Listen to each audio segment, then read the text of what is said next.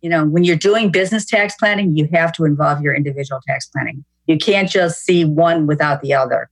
So that's where professionals come into play, and they look at the total picture, and they just don't look at business tax planning outside of the individual tax planning.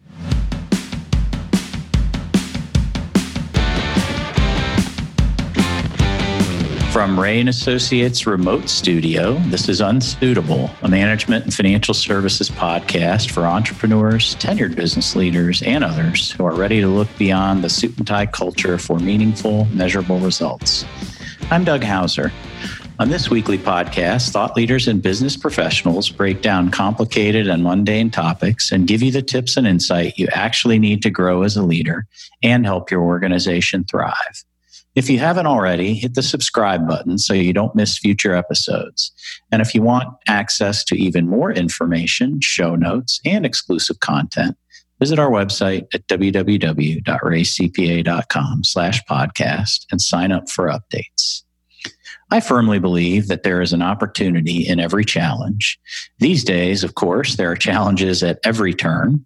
So that means that opportunities should be everywhere too, right? Today's guest is here to talk to us about turning lemons into lemonade, at least from a tax planning perspective. It's no longer business as usual. Things are constantly changing, especially the CARES Act and other legislation related to the coronavirus. And businesses are strapped for cash, but none of these challenges should get in the way of tax planning for your business. In fact, tax planning is now more important than ever. Cindy's here today to talk about how COVID-19 may impact your tax liability. And she's also going to break down some of the new legislation to come out of this situation and how the proper tax planning can help minimize your tax liability. So welcome to Unsuitable, Cindy. Again, love to have you on as always. Thanks, Doug. It's been an interesting economic reality. So No kidding. And we seem to get changes every day. I know I've been myself immersed in all the various loan programs that are available to help businesses and individuals out there. And we continue to see new IRS rulings, it seems like all the time, just related to that. So I can't even imagine what you're seeing right now as a tax expert with regard to the CARES Act and some of the changes there. And talk to us a little bit about some of the biggest items within the CARES Act from a tax perspective. Now, one thing I do realize is that, like the government, business owners have to be reactionary and do it quickly. Mm. And I think, the Ray Associates that we have in our team have done a great job keeping up with this, and not one person can do it. And I think that that's key to remember. So we have PPP loans. We have a lot of things out there that are, pretty much specific, and the knowledge is specific. And I think that it's important to reach out to each respective members. So business survival is going to be key. And I think monitor cash flow is also key. And I think that when it comes to cash flow, I think that even with the PPP loans, small businesses were required to give information they don't normally prepare. Good point. So, they were given the opportunity to, or the challenge, whatever you want to call it, to provide this information to SBA, to the banks or whatever. And so now they at least have some framework to move forward. And just because it's business as usual, when people review their business plans, it's really not something that, some of them might realize that they can't survive. Right. Okay. And so then they have to do another turn. They have to revamp their business plan and go forward. And the other thing that's out there too is the 2020 presidential election. Mm. And usually in an election year, public policy gears towards taxes. And right now, I don't know what the election's going to prove. Right. They're paying attention to the 2020 campaign, and they're wondering, they like the 2017 tax law, small businesses. Sure. So they're wondering where this is all going to end up. So once again, COVID-19 had several legislation and regulatory tax measures that were undertaken. Mm-hmm. When you guys first invited me, I had the Secure Act out there, and that was it. Right. And it was kind of interesting. It was, pretty, subtle, and it was, something to look at. But now with COVID-19, several acts and regulations came in very quickly.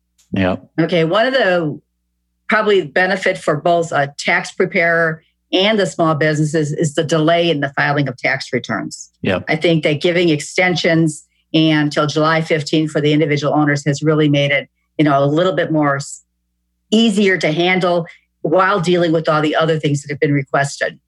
Yeah. So, under if we go back to the Secure Act, they were trying to be a revenue generator for the government. Right. They did a lot of things that at the individual level were going to increase taxes. Okay. But They were also making it easier for retirement plans setups. They were getting more credits for retirement plans because they were encouraging savings. Yep. So some of the Secure Act applications are not really going to be relevant right now because people are taking money out of the retirement plans to fund their businesses. So when I go through the Secure Act, I'm thinking, well, this is going to be put on the wayside. Right. Will they rethink RMDs and will they rethink the stretch IRA provisions? Right now, there's so much out there. And we have to realize that anything that affects small businesses are also impacted by the individual provisions. Absolutely. Because most small businesses are pass-through entities. And, we want to try to minimize the taxes at both levels, individual and the small business. Yeah. It seems, if I hear that, if I'm a business owner, right, it's just, my gosh, this seems overly complex. I'm worried. I'm in crisis mode right now. I'm not thinking beyond the next, month or 2 months or maybe 3 months. So I think the thing we try to do, right, is to counsel clients to think not only short term, but let's think about longer term. Let's think about next year, the year after as well. Is that fair to say? It is fair to say, and I think that we have to get them. Just like, when I'm looking at my portfolio, I don't want to look at it at what it is today. I was in there for the long term. Okay, so I'm going to look at it, and probably not look at it given the situation. But once again, businesses have to do that too. But I think that if a business realizes that they can't survive, whether it's the product they're selling or, the service they're providing, that, they should rethink a business plan. Yeah. And it may be a good time to just look through and get some of the key leaders in the company to say, what can we do different? Can we survive this? And I think COVID-19 actually is giving us that, opportunity to be survivors. Mm-hmm. And I think that, the government is helping along the way. But once again, everything was reactionary. It wasn't a thought out process. It was everybody had to react and get that money back into the economy. Right. So I think overall, whether we have the PPP loans or we have employment credits or deferrals of employment taxes, those are all things that they should be looking at to take advantage of it. Right. Yeah. And I think from a business perspective, as you said, there are so many opportunities out there for them to evaluate these different things. And they're not necessarily all mutually exclusive. Some of them are. In other words, if you can't, if you do have taken a PPP loan, for example, then employee retention tax credits are, not allowable. But there certainly are things that aren't mutually exclusive, right? That you should think about in terms of planning. Right. And I know that the Secure Act provided a larger credit for new employment plans or retirement plans, only because I think they wanted people to start saving. But, are people really going to be doing that? Given the economic situation, are they really going to be able to do that? Are the employment credits or the retirement small business credit going to be as valuable as they thought it was under the Secure Act? I think savings for the future, saving for retirement is important for individuals, but the businesses also have to realize that, is that going to be a priority for them? Yeah, absolutely. So, there's a lot of things out there. But once again, what happened with the COVID acts, whether it was the CARES Act or the Family Act that they did, or the additional regulations that they put into place, they have to realize that, it did a lot of things that helped us. They provide technical corrections for something that happened back at the end of 2017. So I think that overall, they realized that things needed to get done. And, businesses can now go back and look at, how did I depreciate, property that I can now depreciate in a different manner to get a bigger deduction? And is it worth that savings? So I think that, a lot of things that happened under the CARES Act actually was able to clarify. Once again, it might have been reactionary, but it got a lot of things out there that were questionable. One of the big things I know I've heard, and we've dealt with clients on this already, are the NOL carryback rules, right? And there's some significant benefits to potentially be had there. Can you give us an overview? Under the Tax Cuts and Jobs Act, they wanted, once again, as a revenue generator. So they were trying to change things like NOLs and business losses. So they put limitations on those. And they actually said, from now on, going forward, your NOLs are only carried forward, not carried back. So once again, they said, okay, well, can we generate more, cash flow for small businesses if we change that? And they did. They says, now we can go back 5 years for losses that are generated. Mm-hmm. And once again, this is going back and, as a preparer, we're searching our databases for eligible clients. And once again, pass-through entities, not only are you amending the business returns, you're also amending the individual returns. Right. So now you have, more of an opportunity there. Yeah.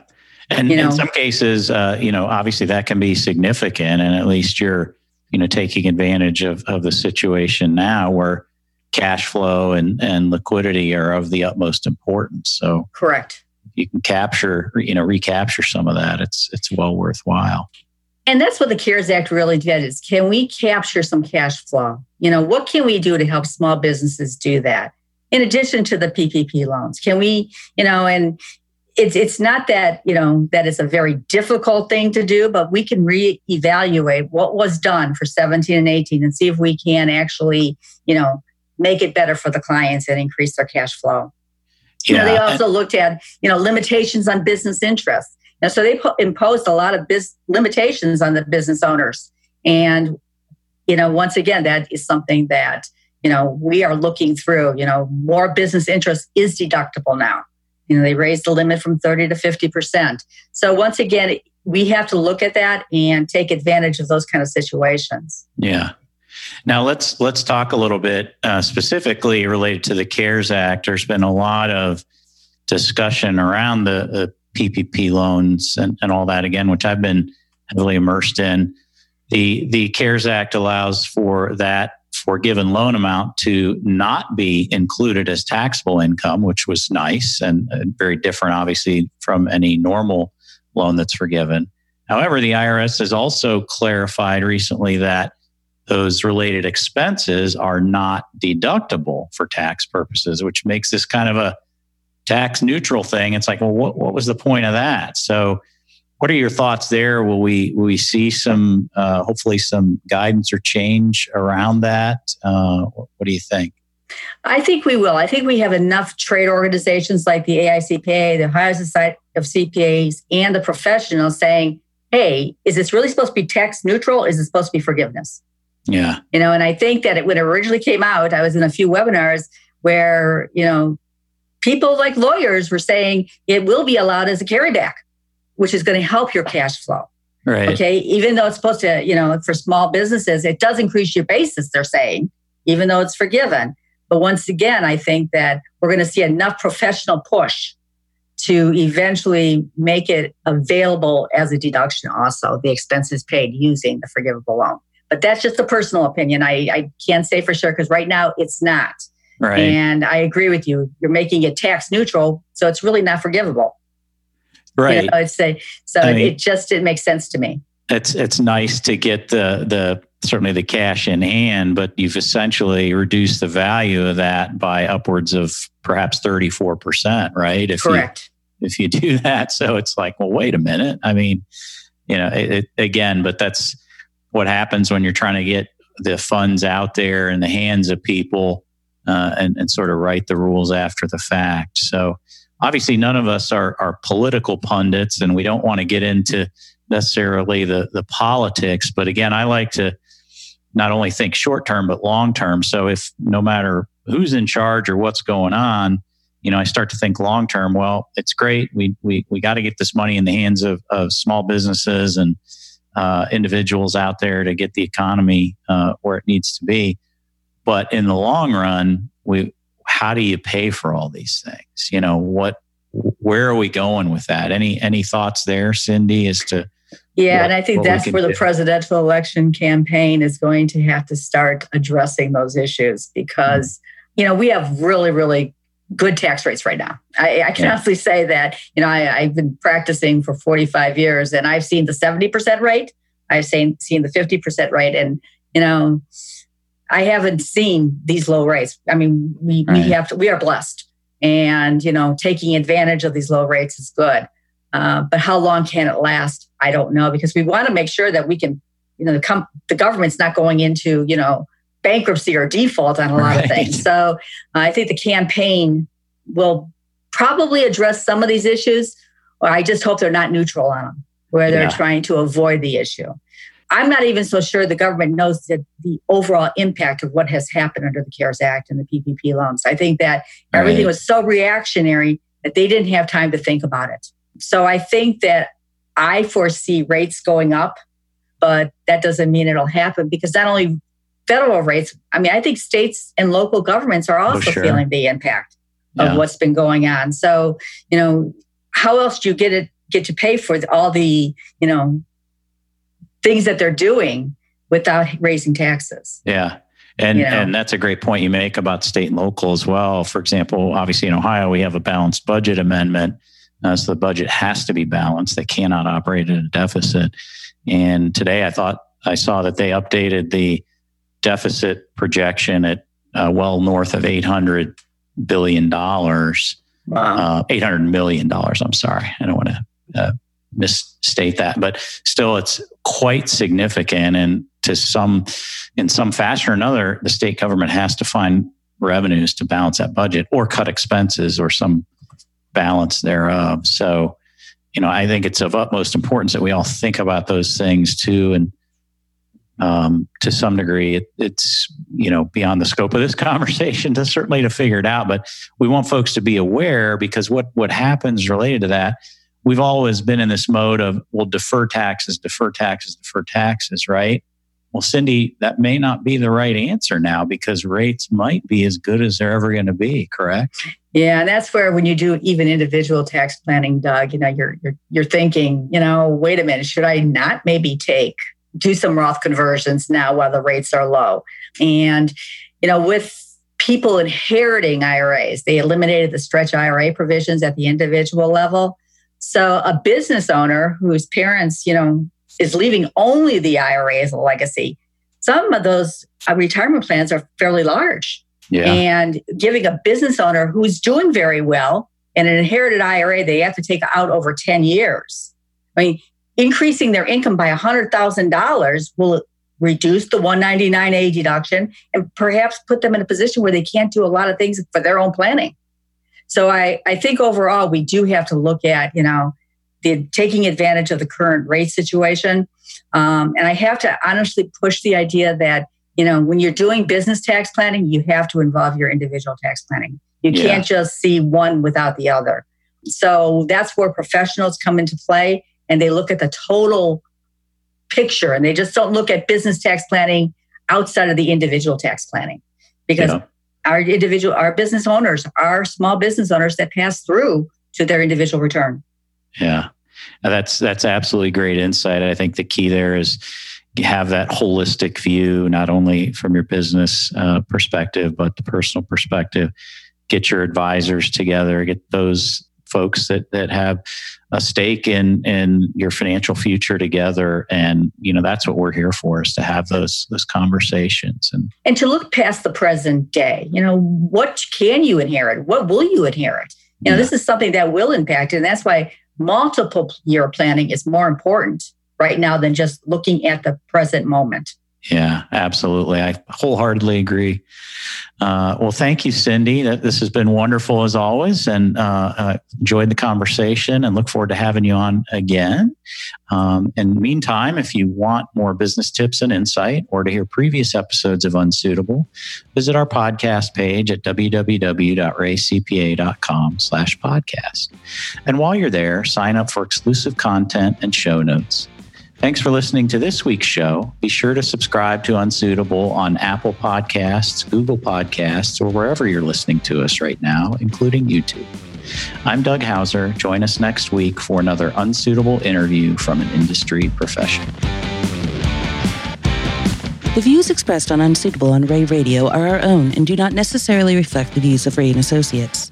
The podcast is for informational and educational purposes only and is not intended to replace the professional advice you would receive elsewhere. Consult with a trusted advisor about your unique situation so they can expertly guide you to the best solution for your specific circumstance.